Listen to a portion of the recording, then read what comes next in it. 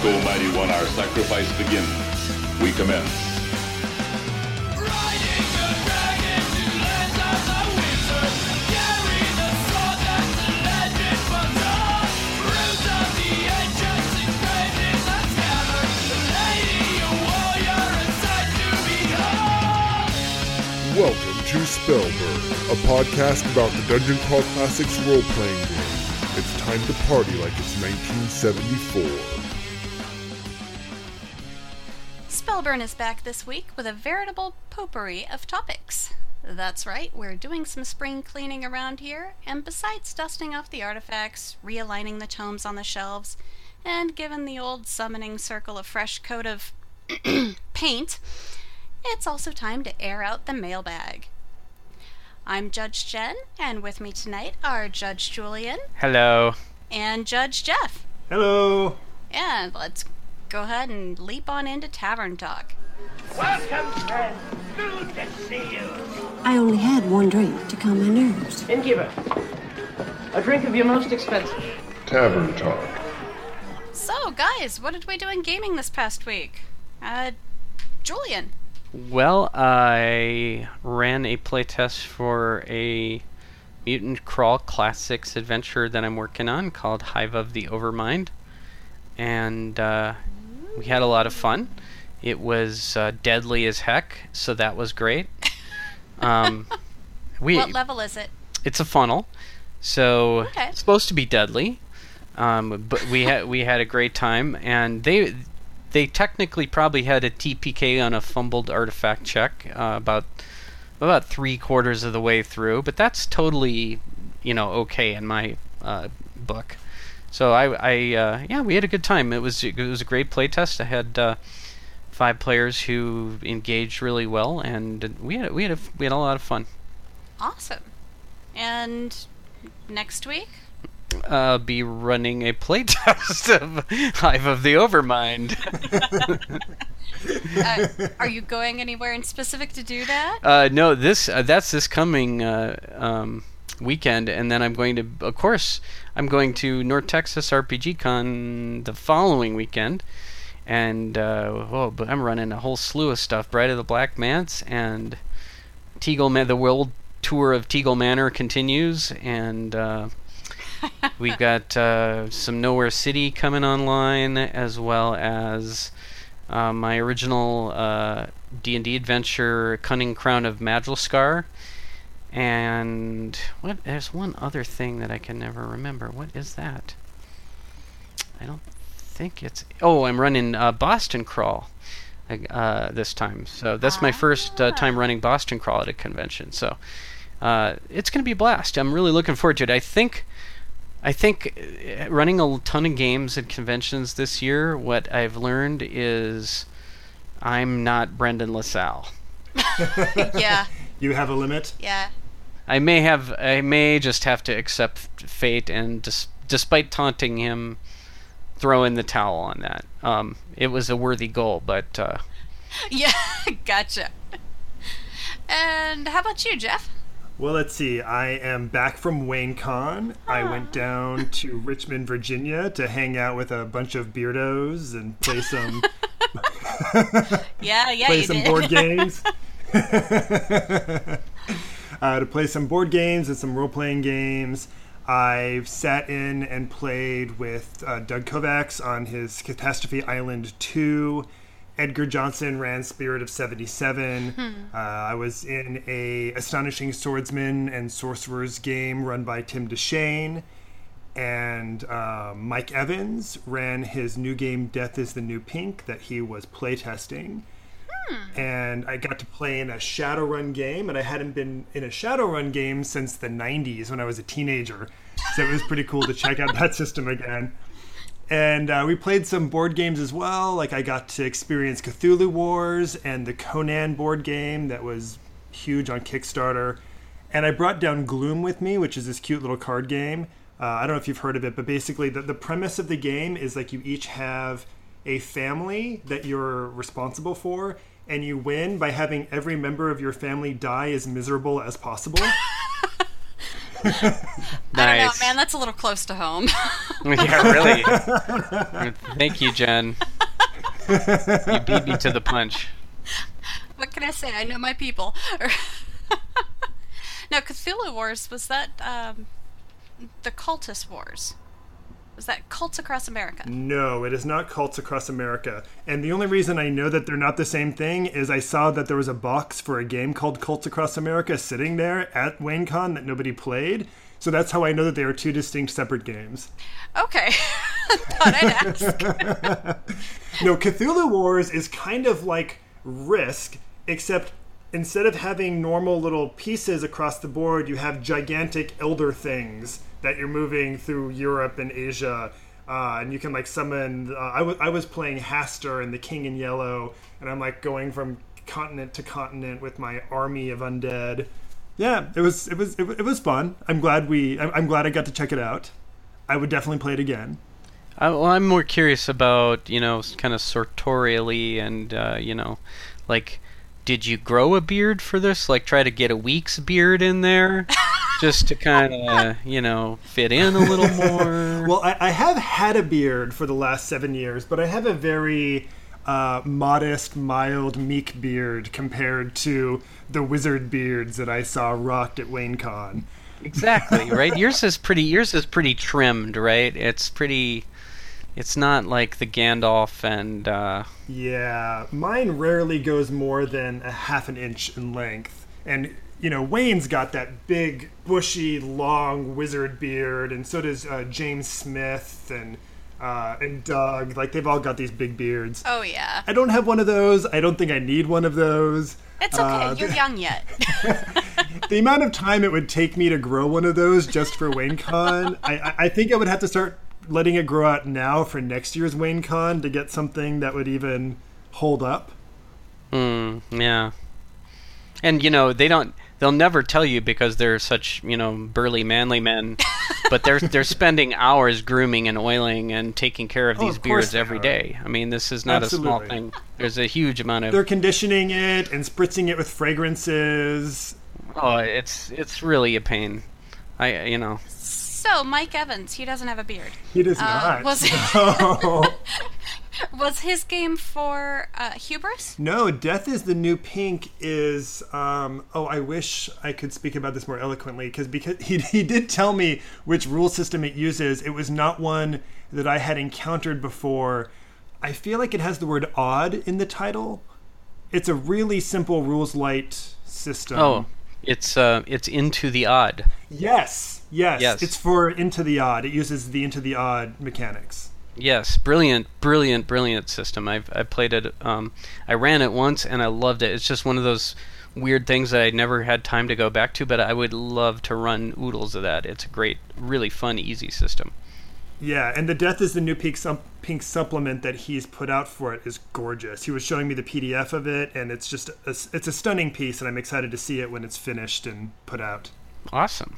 And next week? Well, this weekend I don't really have any gaming going on. I'm going to be out of the city relaxing in the Hamptons for Memorial Day weekend, so no gaming for me.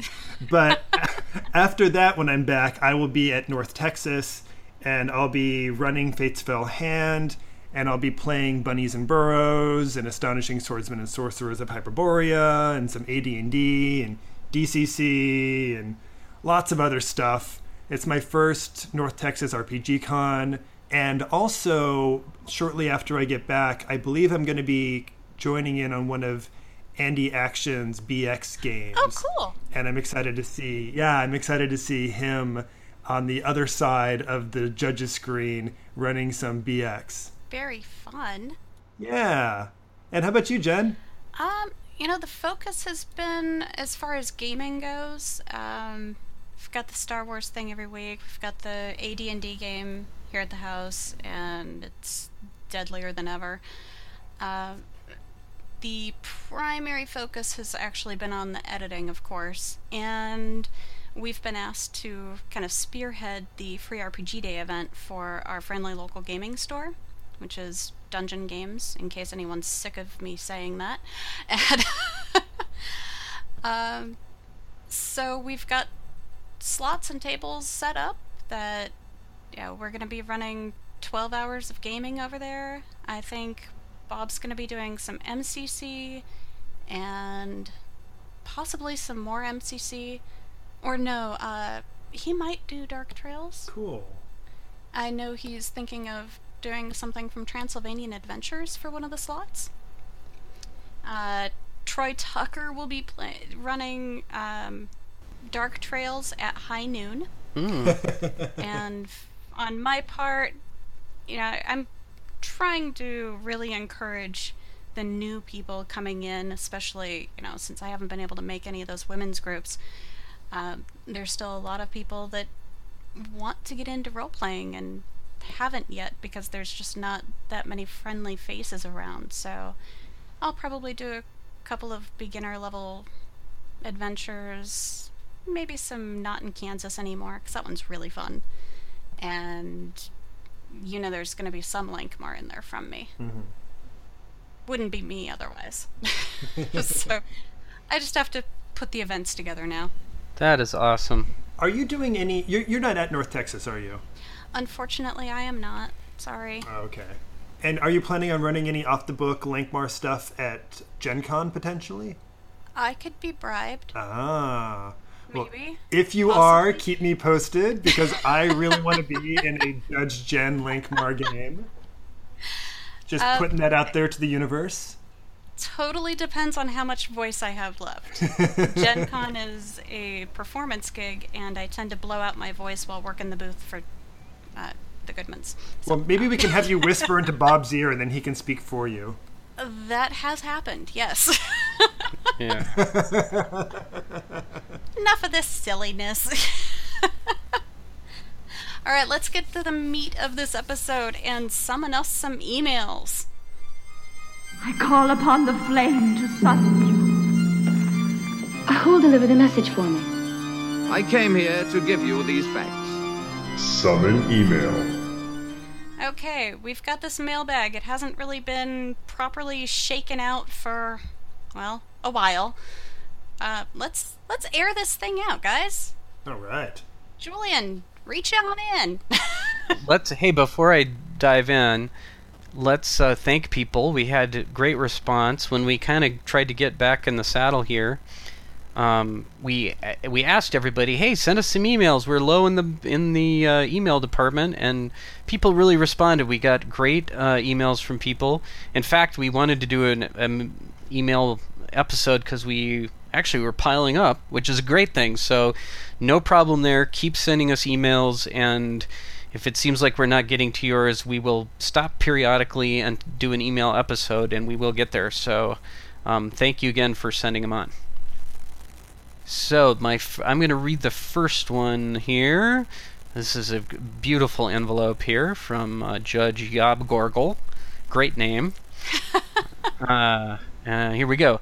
Hi there. After knowing about Dungeon Crawl Classics for a while, I finally took the plunge a couple of months ago and recruited some of my old gaming buddies, plus one new guy, to try it out. We are playing by post using Slack, so it's slow going, but we're about halfway into Sailors and having a blast. One thing that I'm struggling with a little, though, is awarding XP. I know the system is left vague so that the judge can make their own interpretations, but I'm curious to hear your best practices. Do you award XP for everything in the encounter table? Or, here's an even more concrete question. The players... So, now we have a little hypothetical situation. The players enter a room where there's not much going on except for some treasure that's hidden and trapped. A few possible outcomes. Number 1, they look around a bit, find nothing, and leave. Number 2, they find a trap cache, decided they can't risk the traps, and leave. Number 3, they find the cache, attempt to open it, and fail the check, triggering the trap and taking damage, but also getting the loot. Number 4, they find it, attempt to open, succeed the check, and get the loot. Number 5, they find it, cleverly figure out how to trigger the trap without risk, and get the loot. How would you award XP in each case? The rulebook talks about scaling it relative to the damage and resources expended, in which case option 3 would be the highest, but it seems obvious that you'd also want to reward clever gameplay, in which case option 5 and even 2 would be the most XP. To be honest, an episode on XP would be great if you haven't covered this already. I'm tearing through them, but haven't caught up to the latest yet. Great work, thanks, Judge Yobgorgle. P.S. My example is based on... this has been retracted in Sailors, but I thought I'd keep it spoiler-free. So, yes. We honored your... well, I don't think your players would know the area, the room name, but, it's all good. Don't worry about that. What other people listening might? Well, I guess. But, anyway, it's a great question, and I also think an XP episode would be great. That's a pretty cool idea. Jeff, do you want to take a stab at this guy first?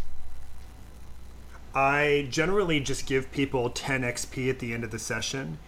And also, if my players want to spend 100 gold pieces carousing, they can turn that into 1 point of experience as well. And that's all I really do. I don't go through and keep track of each encounter and determine how lethal I thought that encounter was. I keep it really simple for myself. No, that is nice and simple. You are a heretic.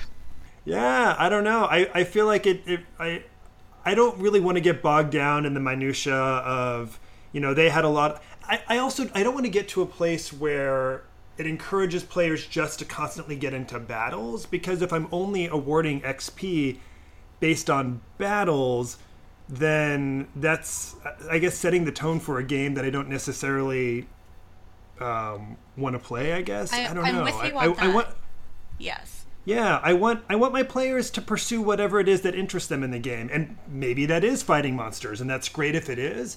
But I don't want that to be the only thing that I'm rewarding my players for. And I know on the flip side of that, I could come up with a much more complicated system where I also reward XP for, like, really good role playing, or for dealing with, specific encounters with NPCs. I'm like, I'd rather just keep it really easy and just say at the end of the session you get 10 XP, and if you want to spend some gold, you can get some more. That works best for me. How about you, Jen? I'm a little opposite, but I don't do it per encounter or per puzzle or whatnot. I'll do it at the end of the session and kind of review what went on. And when I got to this scenario, for instance, yeah, if they decided they didn't want to risk the traps and they left without getting the loot, well, that's kind of better for me, because then they have less gold to spend later on. And they exercise some good judgment and some caution, which is very rare within the murder hobos.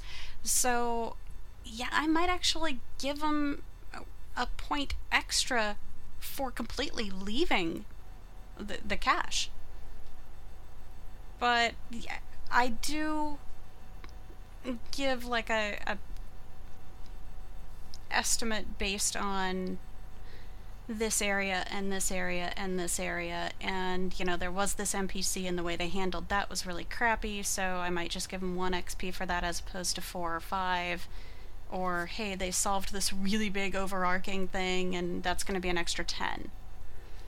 So it is kind of a hard question to answer in the first place, because it's all subjective. And that's actually how it was written.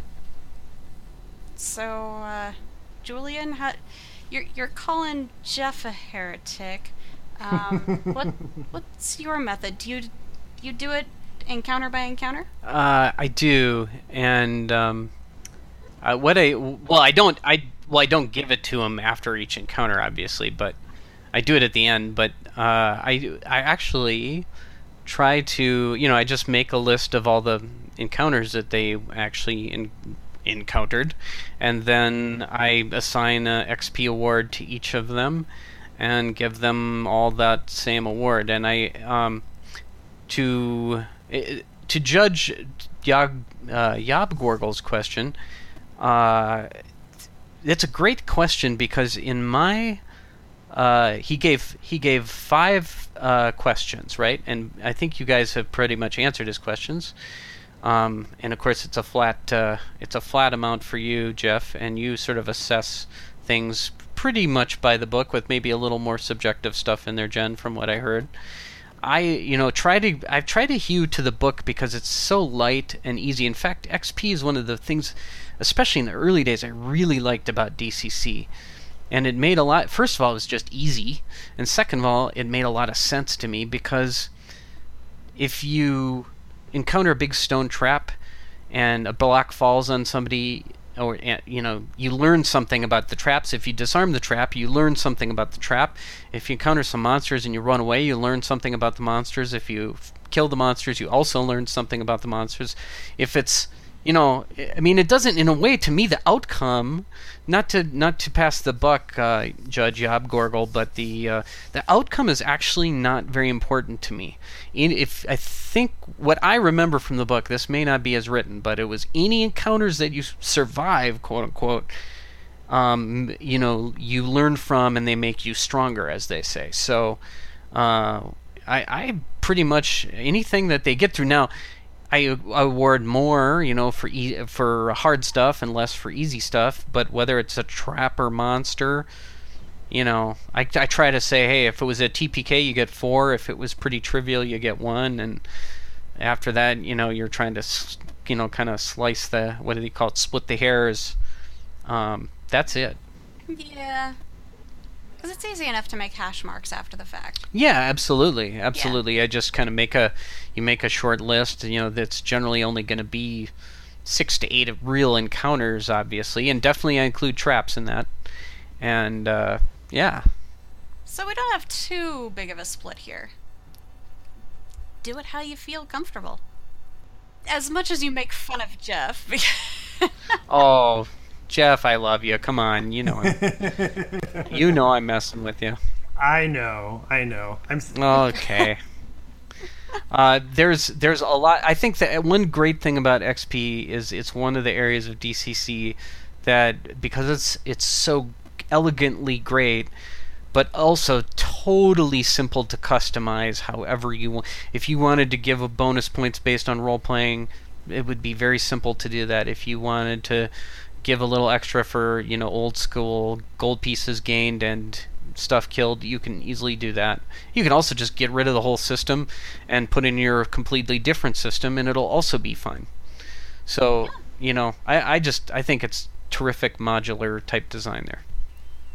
Well, great. Thanks so much for the email, Judge Yob Gorgle. There we go.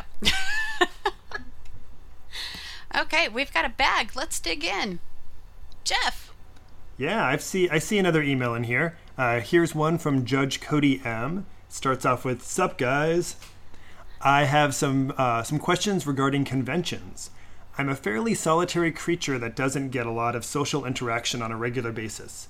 I work from home when I can and tend to keep to myself.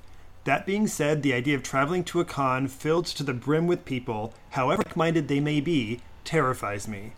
I've judged a few games in the past and had a solid weekly home game campaign rolling with my family before I moved out of state. I've recently committed to running a weekly online game with some people that I've never played with and a few of my regular gaming buddies in an effort to break out of my lonely shell. I'm pretty sure you guys have answered questions like this. What would you do if you're a con virgin? But what would you do if you're a con virgin who has a hard time being around people? What would be the best con to start out with for someone like me? Maybe there's a smaller con out there that would be good to test the waters. I want to become more active in the community by attending cons and meeting my heroes, Doug, Harley, you guys, Mr. Goodman, I'm not worthy, etc. It's all just a little intimidating. Thanks, aspiring Judge Cody M. P.S. I've only recently, within the last month, started listening to podcasts in general.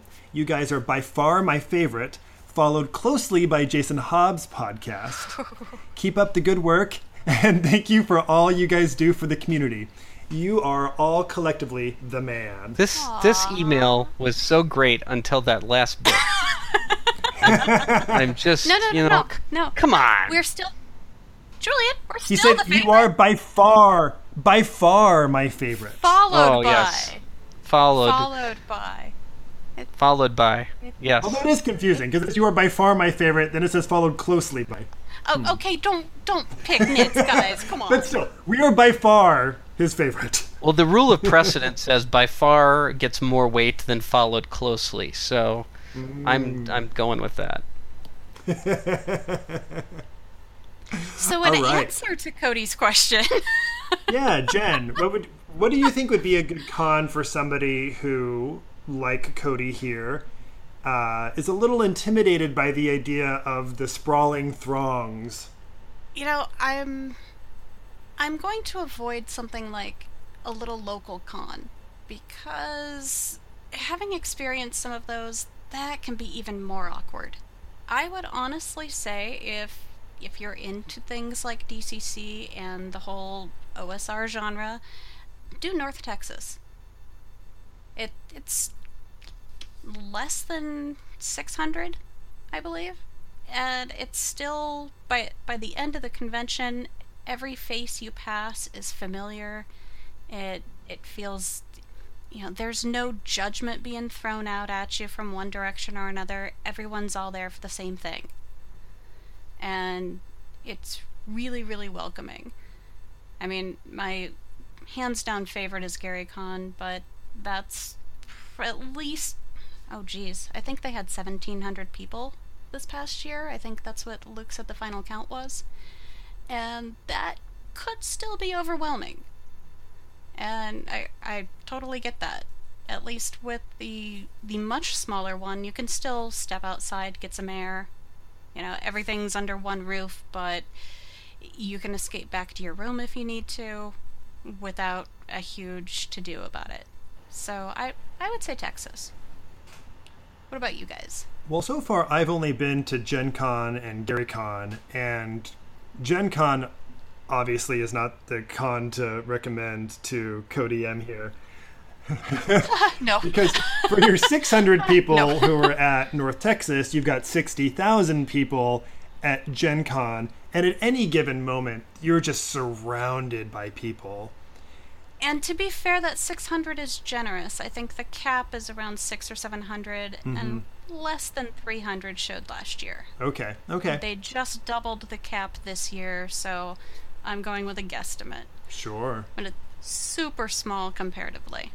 And in addition to it being super small, it also still has a high level of attendance from the kinds of people that it seems like Judge Cody here is hoping to run into.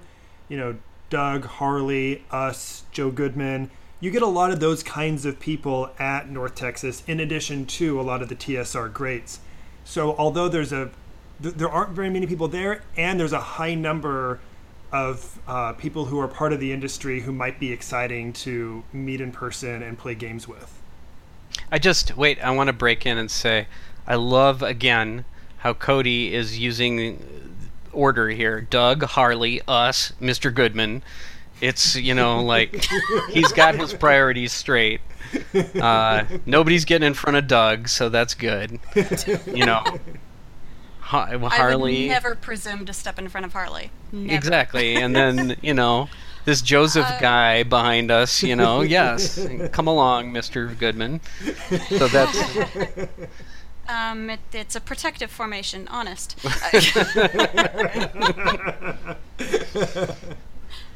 Maybe we'll give him a hard time on the show sometime. Here's hoping. And then we get pulled off the air. So, what's your answer for this one, Julian? Sorry, Jeff, did I cut you off there? That was... No, not at all. I didn't really have much more to say. All I can say is I've heard everything. I've heard so much that you guys have just said about North Texas. Exactly, maps to what I've heard about that. So it sounds like the best place.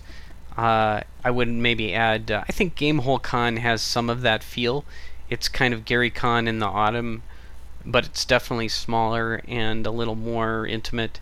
And it also increasingly has had, Brendan is there, Doug is there, at least, well, I'm for sure there, and you guys came last year, Jen. And Jeff, I don't know if you're planning to go to Gamehole, but it's a really good, like North Texas, I think at least it's small, and you do, and Mentzner is there, and you get some chances to really see the old guard, which is just terrific. So I would say, if for whatever reason North Texas doesn't work out schedule-wise, you could certainly consider Gamehole Con as a strong thought as well. It's in the, I believe, the first week of November. And, I think what Jen was saying also about, you don't have to overschedule yourself. You can put yourself in 1 or 2 games, and then you can also sit in your room and watch a movie and decompress, or go down to the bar and just talk to a couple random people one-on-one, and, you can sort of I think when you're a newbie and you go to games, man, the first time I went to Gen Con, I literally scheduled 12 hours of gaming a day for 4 days. I mean, it was completely bonkers. And, of course, I would never do that again. And at that point, you forget who you've met. Oh, it was crazy. But there was so much stuff. I was like a kid in the candy store. I just wanted to try everything. But, it's not that... I mean, of course I had a blast. But give yourself some breathing time. If you know that people, just giant crowds and being at a table with 6 random people is going to stress you out occasionally, then, give yourself a little downtime. And, treat yourself to a hot bath or a good movie, or excellent do what advice. I do, lay in the dark and drink scotch and listen to your iPod for an hour or whatever, It's all good. All right. All right. Digging in further, we've got some more to get through here. This one comes to us from Chris Tanglebones Loricella. He says, I had some thoughts I wanted to share in response to the recent discussion of when one should consider taking up the mantle of GM and step behind the screen. First off, I wish to underline the fact that anyone who wants to try their hand at being a GM should jump in with both feet and do it. I have probably made every mistake possible behind the screen, and people still come back for more, so nothing I say should be construed as discouraging anyone from trying their hand at running a game. That said, if I could pass one bit of hard-won experience on to a new GM, it is this. Spend whatever amount of time is needed to become very comfortable with your adventure. This is different from bogging yourself down in minutia. It is, however, close to having the outline of the adventure committed to memory. When you do this, you will find you begin to look up from your notes and truly interact with your table. We all want our players to describe what they're doing instead of searching for a stat or a skill that allows them to do something. As GMs, we should strive for something similar. We should know our material well enough so we, too, look up from our prepared material and actually talk to our players. When this happens, when players are looking up from their character sheets and describing what they see their characters are doing, and the GM is similarly looking up from the notes and responding by describing what they see as the outcome, that is when the magic really happens. And this is what I strive for, a well-prepared adventure which I could almost run from memory. Will I have to improvise? Of course. Will I have to riff off the unexpected actions of my players? Absolutely. That's why this game is fun. Then all this prep is wasted? Not a bit. All that prep, like a well-rehearsed musician, gives me the confidence and the freedom to roll with the unexpected. Just my 2 cents worth. Chris Tanglebones Loricella. Well said, Chris. Thank you. Good advice. Yeah, Very solid. yeah, I agree. I don't think any of us can shake a fist at that. And that is... Although, Oh. I do love... If anybody is a Knights of the Dinner Table fan, I'm a passionate fan. You know that in the Knights of the Dinner Table world, there is I believe the GMs, what do they call them? Oh gosh, the Hackmaster. No, anyway, they have of course they have a special terminology, but they're just the DMs. And Hackmaster, of course, is a parody of old school D&D. But they have you have to get certified as a dungeon master, right? Like they have a whole program, and there's grades of it and everything like that. So that could be really fun if we had a certification thing for DCC judges, and maybe a test, a learner's permit, and a test, and a. Julian, really? I'm just going to tell you to read the next email, right? I mean, you're getting right in line there with the ones that are trying to hire themselves out. And no, there's no such thing as one judge being certified as better than another, because if there was, Doug and Harley would be like the originals, and we all suck. So I'm okay with that. Who gets to administrate the program? That would be the fun part, though. Yeah, see, if you put Doug in charge of that, he's just going to fail everybody. Yeah, everybody's failed. And, yeah, so there's not really a hierarchy there. That's why you need to put Brendan in charge. Well, I'm... Oh, jeez. Yeah. What we need to do is clone Brendan, so there's like 6 Brendans sitting at our table, and then they judge us. Okay, never mind. Nope, we're not going. Nope. One of the things... All right, sorry, that was a little somebody read us an email. All right. Yes. Well said, Tanglebones, and moving on. From some guy named DM Kojo. Kojo! Who's that? Jeff. Greetings, judges. I thought I would write in to report on the most excellent adventure known as GaryCon 9. First off, it was great to spend time with the 3 judges Jay and to meet judges Julian and Jeff in person. You were all doing a great job carrying on the Spellburn tradition. Aww. This was my 4th GaryCon and the 3rd from my friend Michael Fanton. We both agreed it was the best one yet. My highlights included running 2 games of my own creation. My Funnel the Island of Gonterzap included Stephen Newton as a player, and also introduced DCC to a couple of new players. My 4th level adventure, Portal to the Plane of Probability, also was well received. I also ran 2 sessions of Star Frontiers, and Judge Forrest from the Glowburn podcast was the sole survivor of one of those sessions. Wow. That's pretty fun. Although I will say, try harder.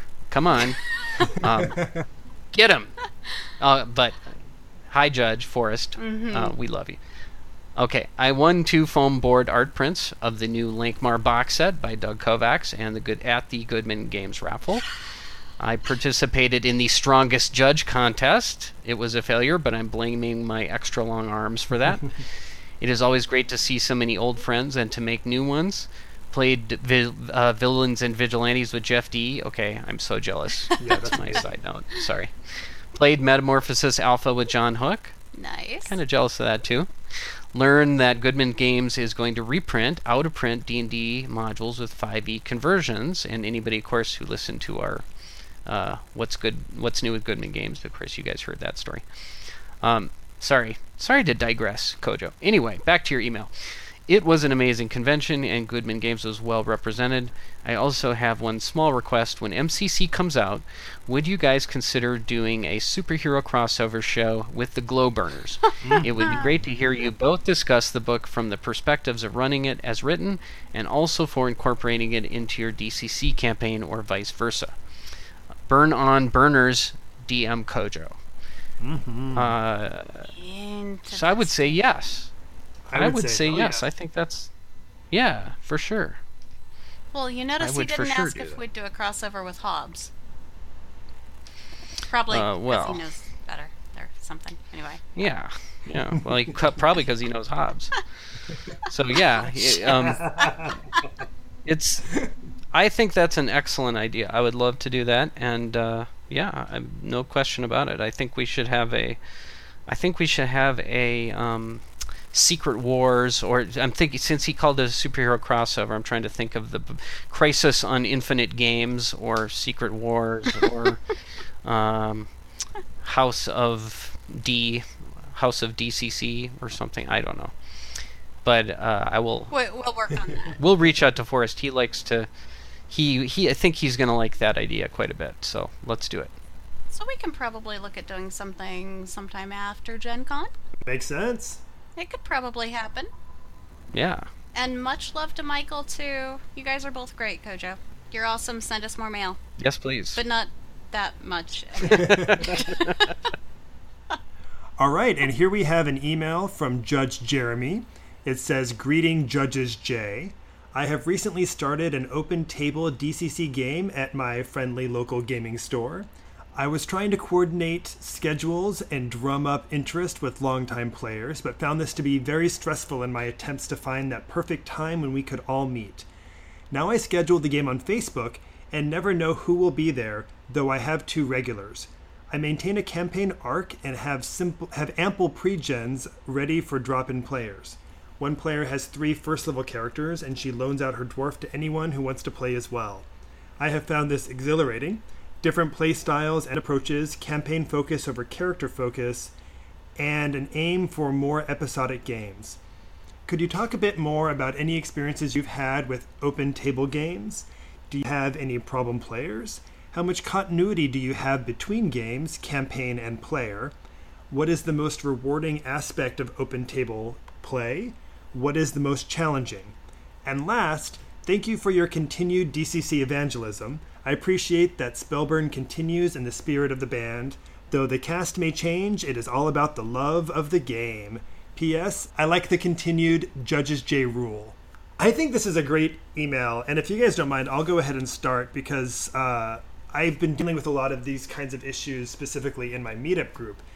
And one of my concerns was how do I make sure that I don't end up having, 15 people show up for a game and then not really knowing how to handle that, which is why I ultimately decided to do the group through Meetup, because I could cap the registration. Right. Yeah, and I found Meetup to be very helpful. The one problem with Meetup is it's not free. If you want to create your own Meetup group, you have to pay for that.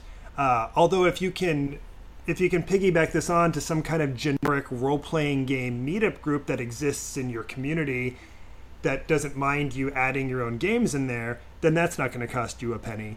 But you can do it through Meetup. They can cap the registration there.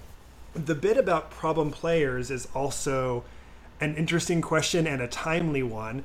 My Meetup group now, yeah, my Meetup group has been going on for about 8 months now. It's been around since August, and so far we've really blessed. Like for the most part, the people who have been showing up are friendly, they're engaged, they have good hygiene, they have reasonable social skills, they're fun people to play with, and occasionally we'll get the odd person here or there who, may not fit into one of those categories. And oftentimes they don't usually return, thankfully. But there has been somebody who's attended a few games recently that, some people have been complaining about. And the question is, what do we do with that person? Because the person's not doing anything malicious. They're not being threatening. They're not being rude to anybody. They just kind of, they're a little off-putting to some of the people at the table. And me and some of my, some of the people who I run the games with in my group, we've had some emails about this back and forth. And ultimately we just kind of decided on, there really is nothing we really can or should do about this. We'll just focus on the people who bring the most to the game and continue running games for the public, because that's just kind of a risk you run when you're playing games for the public. I don't know. What do you guys think about that? Yeah, so about that Meetup thing, it is really left up to the toss of the dice. I mean, you could end up with really cool players or not. I mean, we jumped into ours, piggybacking onto something that already existed, and then they just let us take it over. And we started at a friendly local gaming store, I want to say just under 5 years ago, where we did alternating Sundays of, AD&D and DCC. And there would be some people that showed up for both, or some people would only be able to show up once a month. And for the most part, I would have them, if they weren't sure they were coming back, or if they knew they were coming back, but they weren't sure about the characters, I had them have me hold on to them. There's always the guy that likes to leave everything on the floor of the car and then, I can't find my character sheet. That gets distracting as well. So there was a lot of saved characters, but I would always give new characters to the ones coming into the table. Even if it's just a pair of zeros. That way they have their own characters and they don't have to try to fit a particular mold, because the campaign is continuing with or without these characters. because there's always a core few that are going to show up and carry it on. The one notable difference of that was a new player who started with Bob's first Ed game. He had never role-played before, and he was like 16 or something. He was phenomenal. And he sat down at my table and had a character as a 0 level. We were playing through the Jewels of the Carnifex, and we had to pause at such a crucial point halfway through. But I was handing out XP as like, okay, so that means when I come back, or when this character comes back, it's level 1 and it's going to be a cleric of the Carnifex. And if I can't be here, someone else needs to play it. Okay, as long as I get your permission, man. And then, bless his heart, Chris Carpenter came in the next weekend, or the next time the game was played, and he took that character and he just, it shined. Shone? It shined. Yeah, it's a jewel. It's gonna shine. But there are the problem players that sit at the table and do nothing but, okay, great, the party's going over there. I'm gonna go over here. I'm gonna go the complete opposite direction, and I'm gonna try to solve this whole level, and if it means blowing up the dungeon on everybody else, so be it. And that happened a few times, including the destruction of wish rings, and I really, really was not happy with having him at my table because it was just such an energy drain. And I kind of got my wish on my birthday a couple of years ago. He opened his mouth with some ignorance about, shall we say, religion and or politics, and the resulting verbal fight that I was not part of, mind you, resulted in him leaving the game store, and the store owner banned him. There's always the option of a third party stepping in, in the form of your game store owner, if you're really truly malicious, or have a malicious player at your table, I should say. Absolutely. And also, sometimes the actions of the person that's making the group uncomfortable might not even be a malicious action. Like one of the examples here, I was not at the game last week because I was down at WayneCon, but one of the examples that somebody was sharing with me by email was one of the players was just kind of on their cell phone the whole time, and their cell phone also had these annoying alerts that kept going off during the game session. And it's lovely that the judge who was running it didn't want to upset anybody, but I personally would have had no problem saying, can you please turn that off, or can you please not use that at the table? No phones at the table, guys. We're playing a game. We're playing this game. Absolutely. And I have no problem setting those kinds of boundaries at my table. 100%. Well, at least no loud alerts. I mean, it's one thing to check your mail once or twice, but good grief. During the Lankmar playtesting, we had to say no phones at the table at all because you can't take pictures of this stuff. It's you're not signing an NDA, but you kind of are by your presence, because we've made everything clear up front. And someone pulled out his phone. He's like, I'm sorry, my wife's calling. Okay. We're not going to say, go home and get yourself divorced. But there's a limit. No, stop checking Facebook. Stop playing your game. No. There's different levels of disruptive. Yeah, I mean, there is... I've had a couple bad experiences in the last 6 months, and, I've just seen some kind of weird behavior, and also not exactly where I expected it. I'm not going to just go into all the gory detail, but just try to be sensitive to... First of all, I think the thing is to try to be sensitive to how other people are feeling.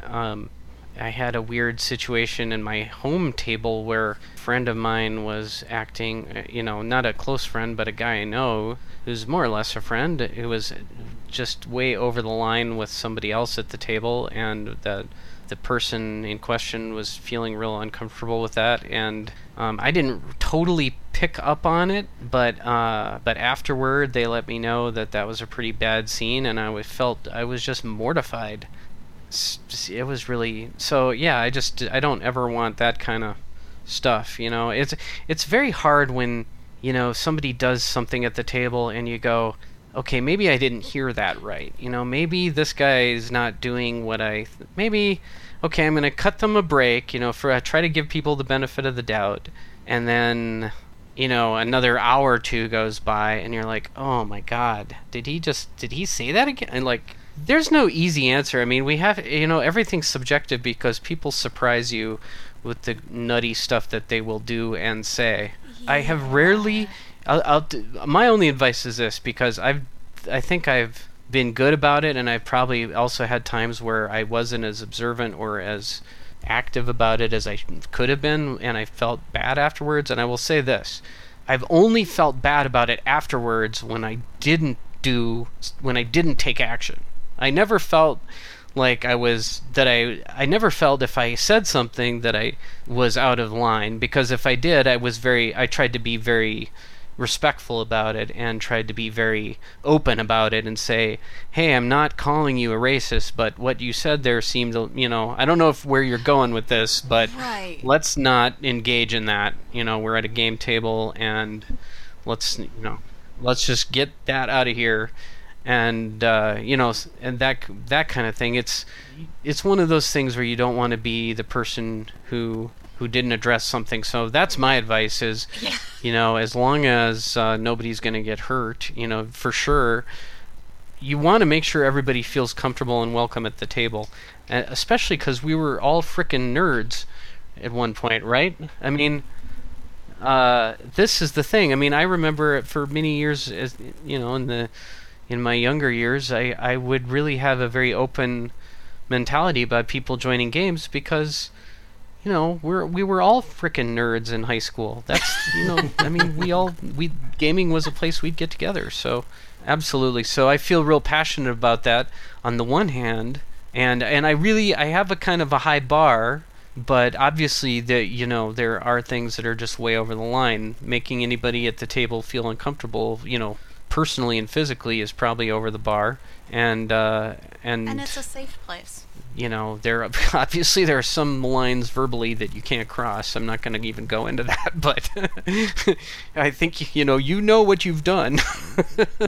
I do have to say though, this player who's loaning out that dwarf character, she rocks, because that is definitely a team player, and yeah, I think we've pretty much beaten this horse dead, right? There actually are a few more questions in here, but I feel like we could devote an entire episode to public gaming. Like, this is such a rich topic that I think we could spend the entire rest of the episode just talking about this. Yeah, I mean, and Jarrett certainly talked about that a lot in the Selling the Game episode that we did. I mean, some aspects of that, maybe not. He talked about the nitty-gritty of, how to do it and stuff a lot, which was pretty cool. Open table play is great because you never know who's gonna, I ran Keep at the Borderlands one session at the FLGS Tower Games in Minneapolis a few months back, 6 months ago or whatever, and the 10-year-old kid showed up and joined us. Mm-hmm. It was so amazing. They're in the Keep of the Borderlands, and they haven't even gone anywhere, done anything yet, and he's like, I'm gonna go to the guy in the plate mail and pick his pocket. And I'm like, dude, you're 10 years old. That's awesome. That's so 10 years old. That's just like everybody's first D&D game. I'm like, yeah, he's a huge dude in plate mail, and he's like, yeah, I'm going to totally pick his pocket. And I'm like, okay, that's pretty great. So. And for all the negatives that are out there about things like Meetup and public play in general. Yeah, the various potluck tables, you really can end up with some total gems too. Absolutely. I mean, I could fill an entire table with the people that we have met out here that I would happily have to my home for a holiday dinner and have. Mm-hmm. I mean, they're family at this point. Yep. Absolutely. So, I've had great experiences meeting a lot of gamers, and we're still, I've met almost all my gamers via some form of internet over the last 7-8 years, and it's worked out really well. So, be safe. Don't have a bunch of people you've never met all at once over at your home at the same time. There are some basic internet safety tips. However, first. Meet in a public place first and all that good stuff. Maybe a few times. But generally speaking, yeah, I would say we harped on problem players, but those experiences are first of all, they're way less than the bad GMs I've had at Gen Con. Yeah. And second of all, Few and far between. I mean, relative to how many great folks we've met, right? Yes. Jeff, I'm with you. I guess we really could dig on this email a little bit more. It's pretty meaty, but it is. We still have a couple emails left, but Judge Jeremy, thank you so much for the raucous beginning. Yes, and thanks for getting out there and running an open table game. That's great. That's what that's why we do Spellburn. We'd love to everybody that hears us to go out and do that. That's awesome. Awesome. Okay. Yes, I guess it's my turn again. This one comes to us from Judge Tanglebones again. Just boosting the signal a little, I wanted to let the group know after I heard a call that more Friday and Saturday night games were needed for North Texas RPG Con, I decided to go ahead and run my DCC character funnel version of B1 in the Search of the Unknown. So if anyone who is planning to attend are looking for some DCC action Friday or Saturday night, stop on by. And I believe at the time of this recording we have a total of 1 ticket left for those tables. I will be running this twice more at Gen Con, as well as my DCC character funnel, Tomb of Horrors. Yeah, I know it sounds absurd, but it really works well. The idea here is that the characters represent a band of peasants who are hired by the real adventurers just to dig out the mouth of the tomb, with the promise of bags of silver for each of them when the adventurers return from the tomb. Several days later, and the adventurers have not returned, the stalwart among the peasants decide to venture into the tomb, looking for what was promised. Okay, Tanglebones, that sounds like a lot of fun, yeah, and now I'm really sad I won't be there. Sad Jen. Oh. Birthday thing for Dad, milestone, blah blah blah. So the whole clan's getting together. It'll be good. That's clan nice. With a C. I'm sad you won't be there too. We will miss everyone, and everyone should stop by there. Julian, that sounds up your alley. DCC conversions of yeah. I might have to check that out. That does sound like a complete blast. And I'm embarrassed to say I've never played in Tomb of Horrors, and I would love to see this as a DCC fun. I know! It's a classic. I know I just lost a lot of my cred by saying that, but it's true. I've not played in Tomb of Horrors. I've not even read Tomb of Horrors without knowing any spoilers. Don't worry, it's not like you said it on a podcast or something. It's not like you're editing or anything. No, yeah, there you go. Exactly. I'll cut this entire part out. Nobody will know my shame. Yes, good.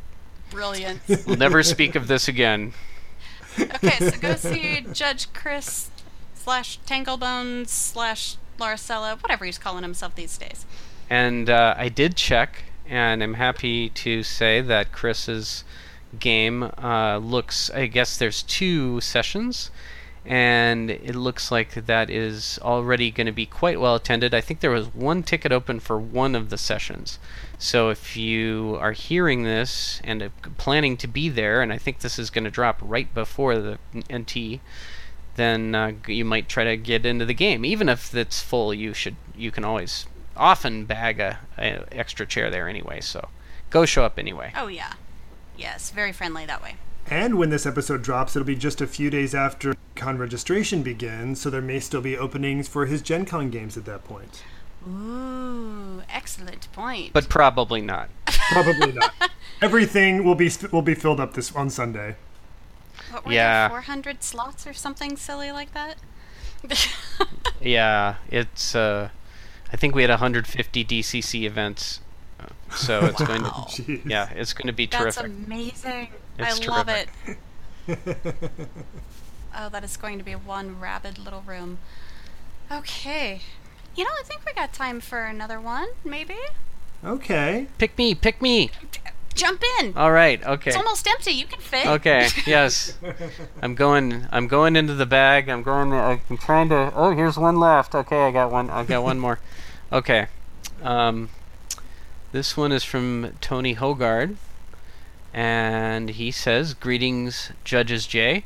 I'm a long-time listener and have had the pleasure of DCC play at the tables of several of the estimable Spellburn judges, all at North Texas RPG Con.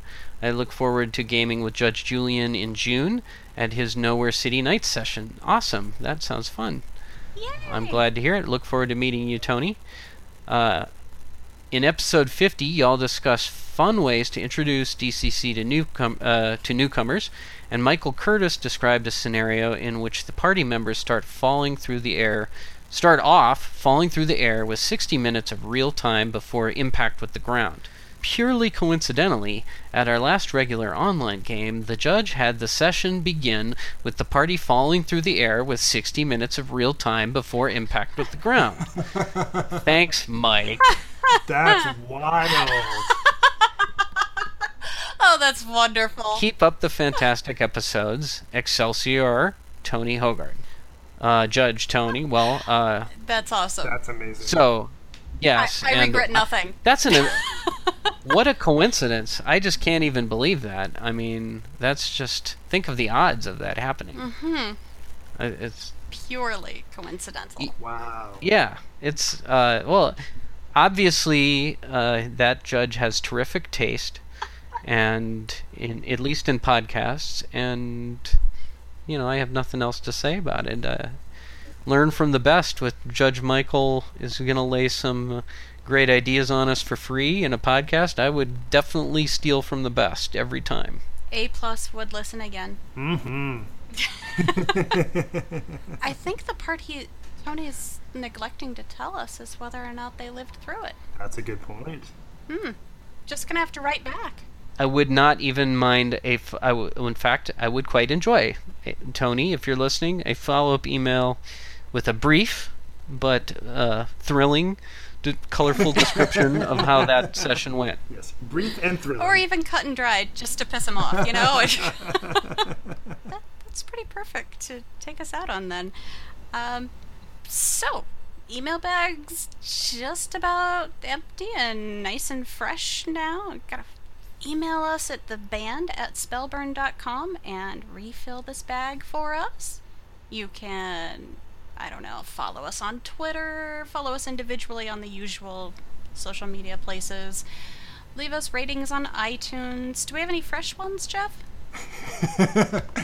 I don't have that prepared at all. Have we not? That's okay. So, leave us a rating on iTunes if you feel so inclined. I'm sure Jeff will be happy to read it on our next show.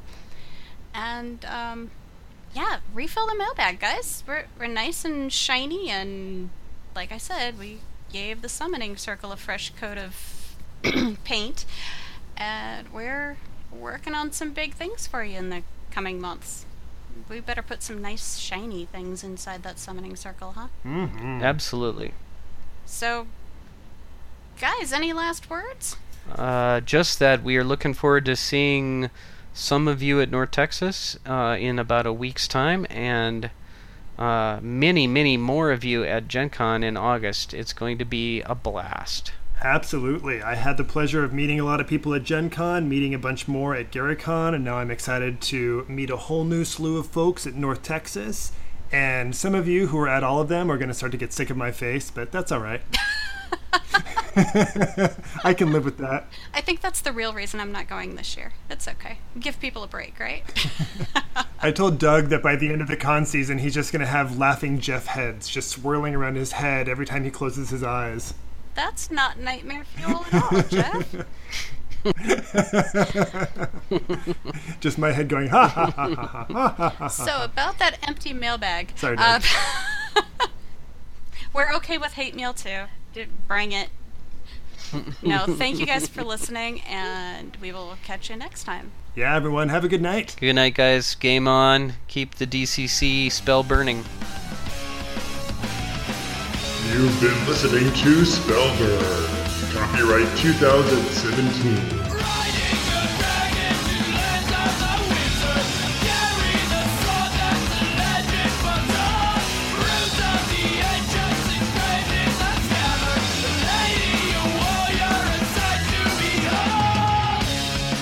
theme song has been graciously provided by Glitter Wizard.